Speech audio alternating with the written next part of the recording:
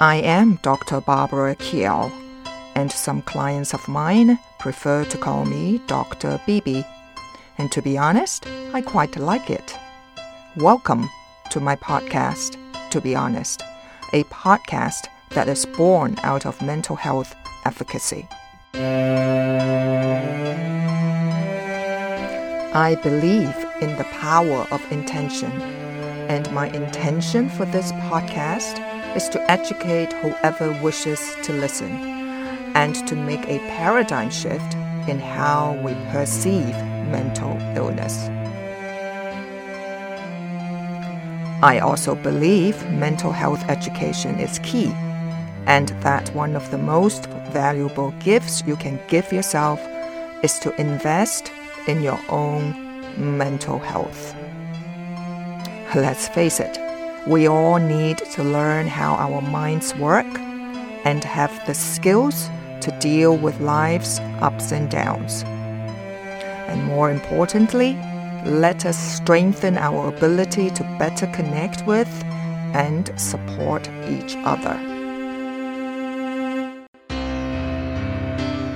Strong, empathetic, nurturing, and caring relationships have the power to prevent everyday challenges from becoming more concerning issues like mental illness. The responsibility to renew focus on your own mental well-being begins now.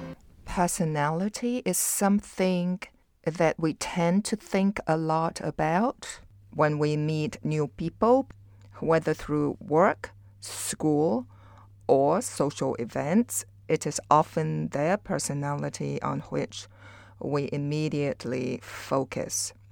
Now, whether they are nice, helpful, arrogant, outgoing, extroverted, or introverted are just a few of the things that we assess as we evaluate the people around us. Now you may ask, why do we do that? We do that is because we want to feel safe, because we don't know the stranger, and it is not safe if they are hostile toward us, or they may reject us.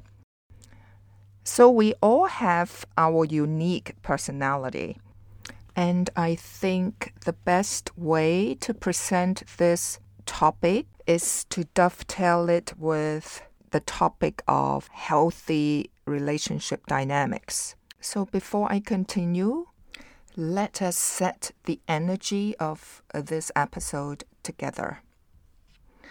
You may wish to put your hand on your heart and close your eyes, unless you're driving or operating heavy machinery. So take a deep breath in. Hold it for 5 seconds.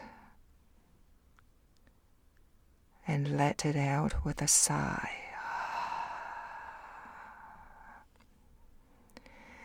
Now let your thoughts go. Let your past go.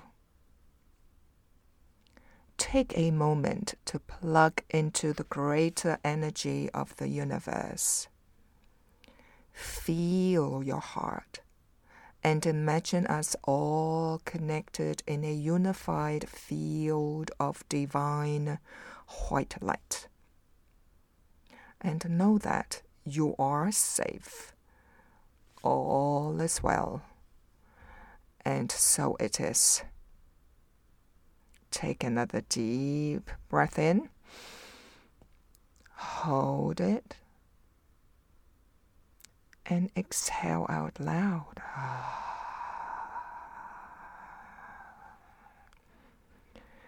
And when you are ready, slowly open your eyes. A few years back, a research shows that if you have lousy relationships, meaning it could be unhealthy, toxic, abusive relationships, it will shorten your average lifespan for 4 years. So could you imagine? It is quite significant. So indeed, To have healthy relationship dynamics is not just vital for our physical health, but also our psychological and mental well-being. So recently, when I came across a Canadian blogger's article on relationship dynamics, her name is Rachel Pace, and I believe she is also with the Code of Living movement, which was founded some 10 years ago in Toronto, Canada. Their mission and goal is to make humans happier and more capable to deal with many life's ups and downs. So she is talking my talk. So I thought, what better idea to use her blog to start off today's topic on how one's personality can create healthy or unhealthy relationship dynamics.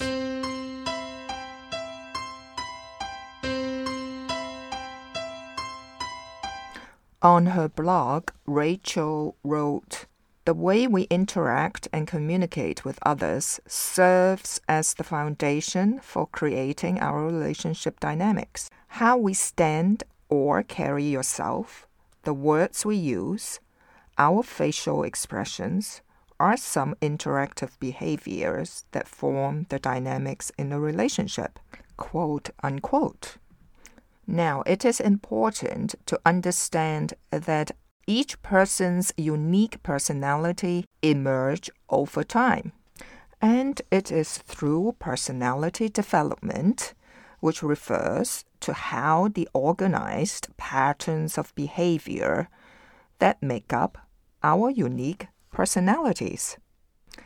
Needless to say, relationship dynamics play a vital role in all socio, political, and economical systems. So it is important for us to learn the skills and the understanding of our own personality in order to improve our relationship dynamics. It makes sense, right? Because in my consultation room, the couples that seek my help, they lack that knowledge and skill set. And unfortunately for some, they may have a number of maladaptive behaviors derived from some kind of mental illness or disorder. The good news is, in most cases, they all can be managed, changed, or transformed. And let's not forget, it requires a lot of hard work on the couple's part. And I mean a lot. The main areas that I help my clients to look into are: how assertive are they? How confident each partner is? What is their communication style? Do they avoid difficult conversations or avoid confrontations at all costs? Well, more often than not, these individuals did not learn how to have difficult conversations and to confront in a healthy manner because they were not being modeled in a healthy way by their caregivers. And the fourth area I help them to look into is who is more controlling, or should I say, is there any pathological control in their relationship? There are some relationship dynamic scale out there. However, one leading a relationship inventory that most practitioners use is the Prepare Enrich inventory. So this inventory offers a relationship dynamics scale to assess whether couple dynamics are healthy or unhealthy. And obviously, they evaluate the 4 areas that I just mentioned.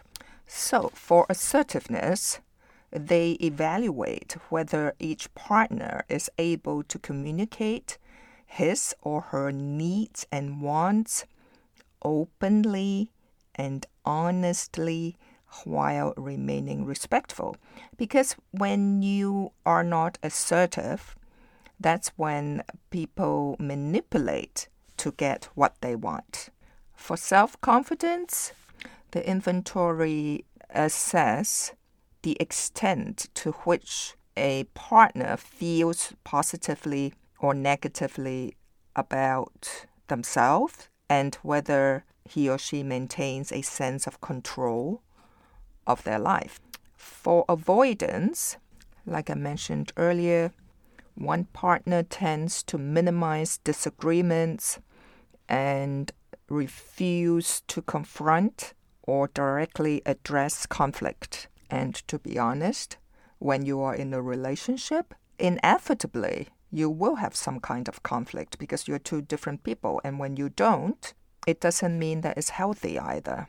So in other words, healthy relationship dynamics is not to avoid conflict. However, is to learn how to communicate openly and respectfully, so to resolve problems and differences. Now, having said that, if one partner is abusive, then the other person has every right to disengage, and this will require a whole different skill set.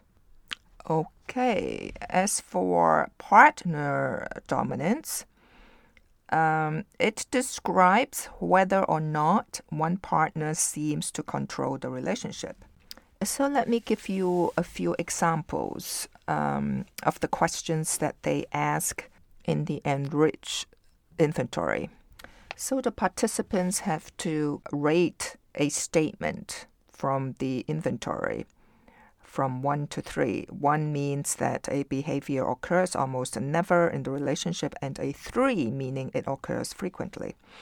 So there could be a statement like, when we argue, one of us withdraws. That is, doesn't want to talk about it anymore or leaves the scene.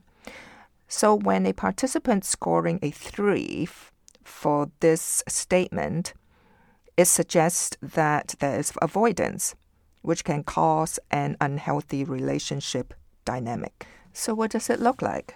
A partner may be passive or have difficulty expressing their thoughts or feelings regarding the relationship.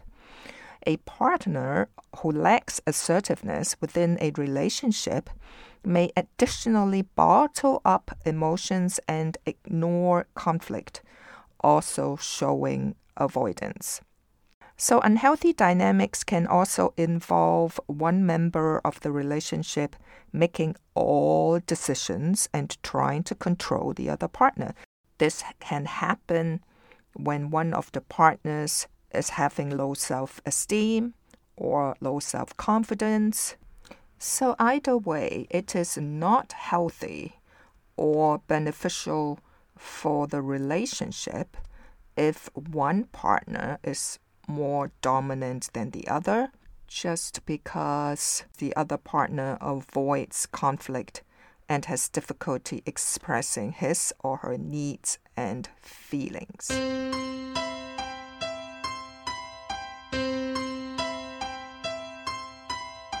Let me circle back to Rachel Pay's blog. She wrote that dynamics in healthy relationships involve a positive cycle, which is characterized by high self-confidence and greater levels of assertiveness. This becomes a positive cycle because more assertiveness tends to lead to increased self-confidence. And I agree, because with increased self-confidence, it will lead to healthy self-esteem And when one has healthy self-esteem, they tend to be less defensive. Rachel went on to say that when avoidance is low, disagreements are addressed instead of being pushed aside. This allows for open communication and healthy conflict resolution, so that resentments do not build within the relationship. And again, I concur. And one important fact that she mentioned about the Prepare Enrich inventory, where they assess the 4 relationship dynamics, right? 1 is assertiveness, 2 is self-confidence, 3 is avoidance, and 4 is partner dominance.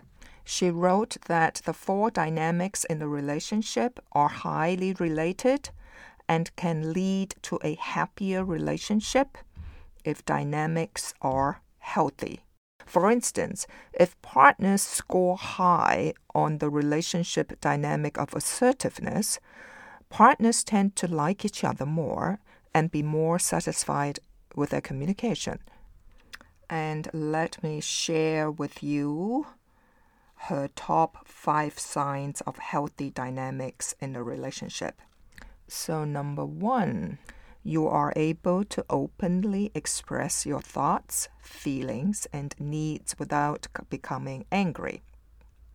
Number 2, you feel that your partner views you as an equal, and you also recognize your partner as your equal.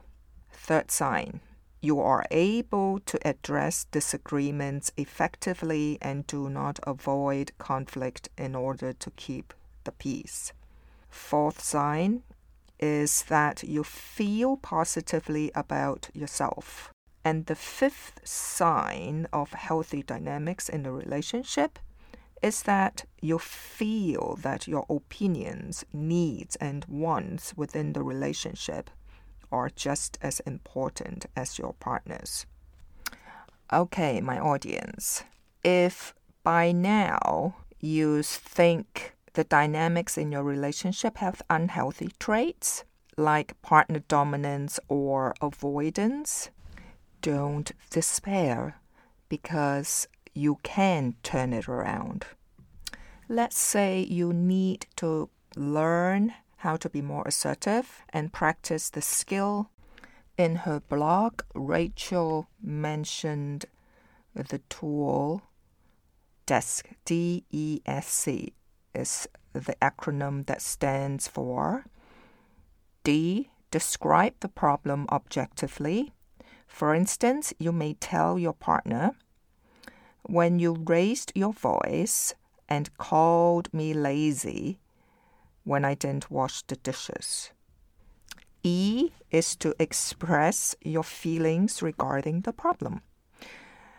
For example, when you called me a name, I felt worthless, hurt, insulted, and rejected. S stands for specify what you would like to happen differently next time. So it's sort of like drawing a boundary. You might say, next time, I would prefer if you avoid raising your voice and calmly state that it would be helpful if I could wash the dishes for you. And the C stands for naming the consequences. This might look like, if you are not able to speak to me without yelling and name calling, it is going to drive a wedge between us. Actually, this is more of a macro consequence.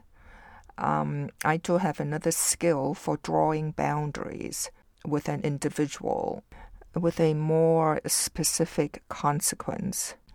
And I promise I will share that tool with you when I talk about the art of drawing boundaries in the near future. So stay tuned. And on that note, thank you for listening.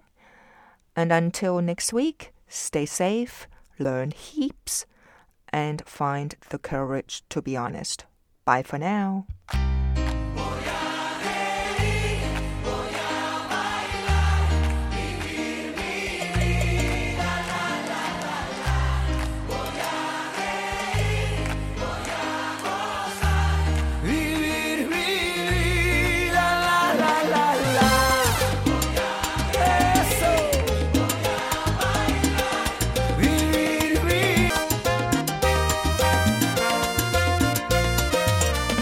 can find this podcast, to be honest, on Apple Podcast, Spotify, and my website, www.drbarbarakiao.com. DRBARBARAKIAO.com.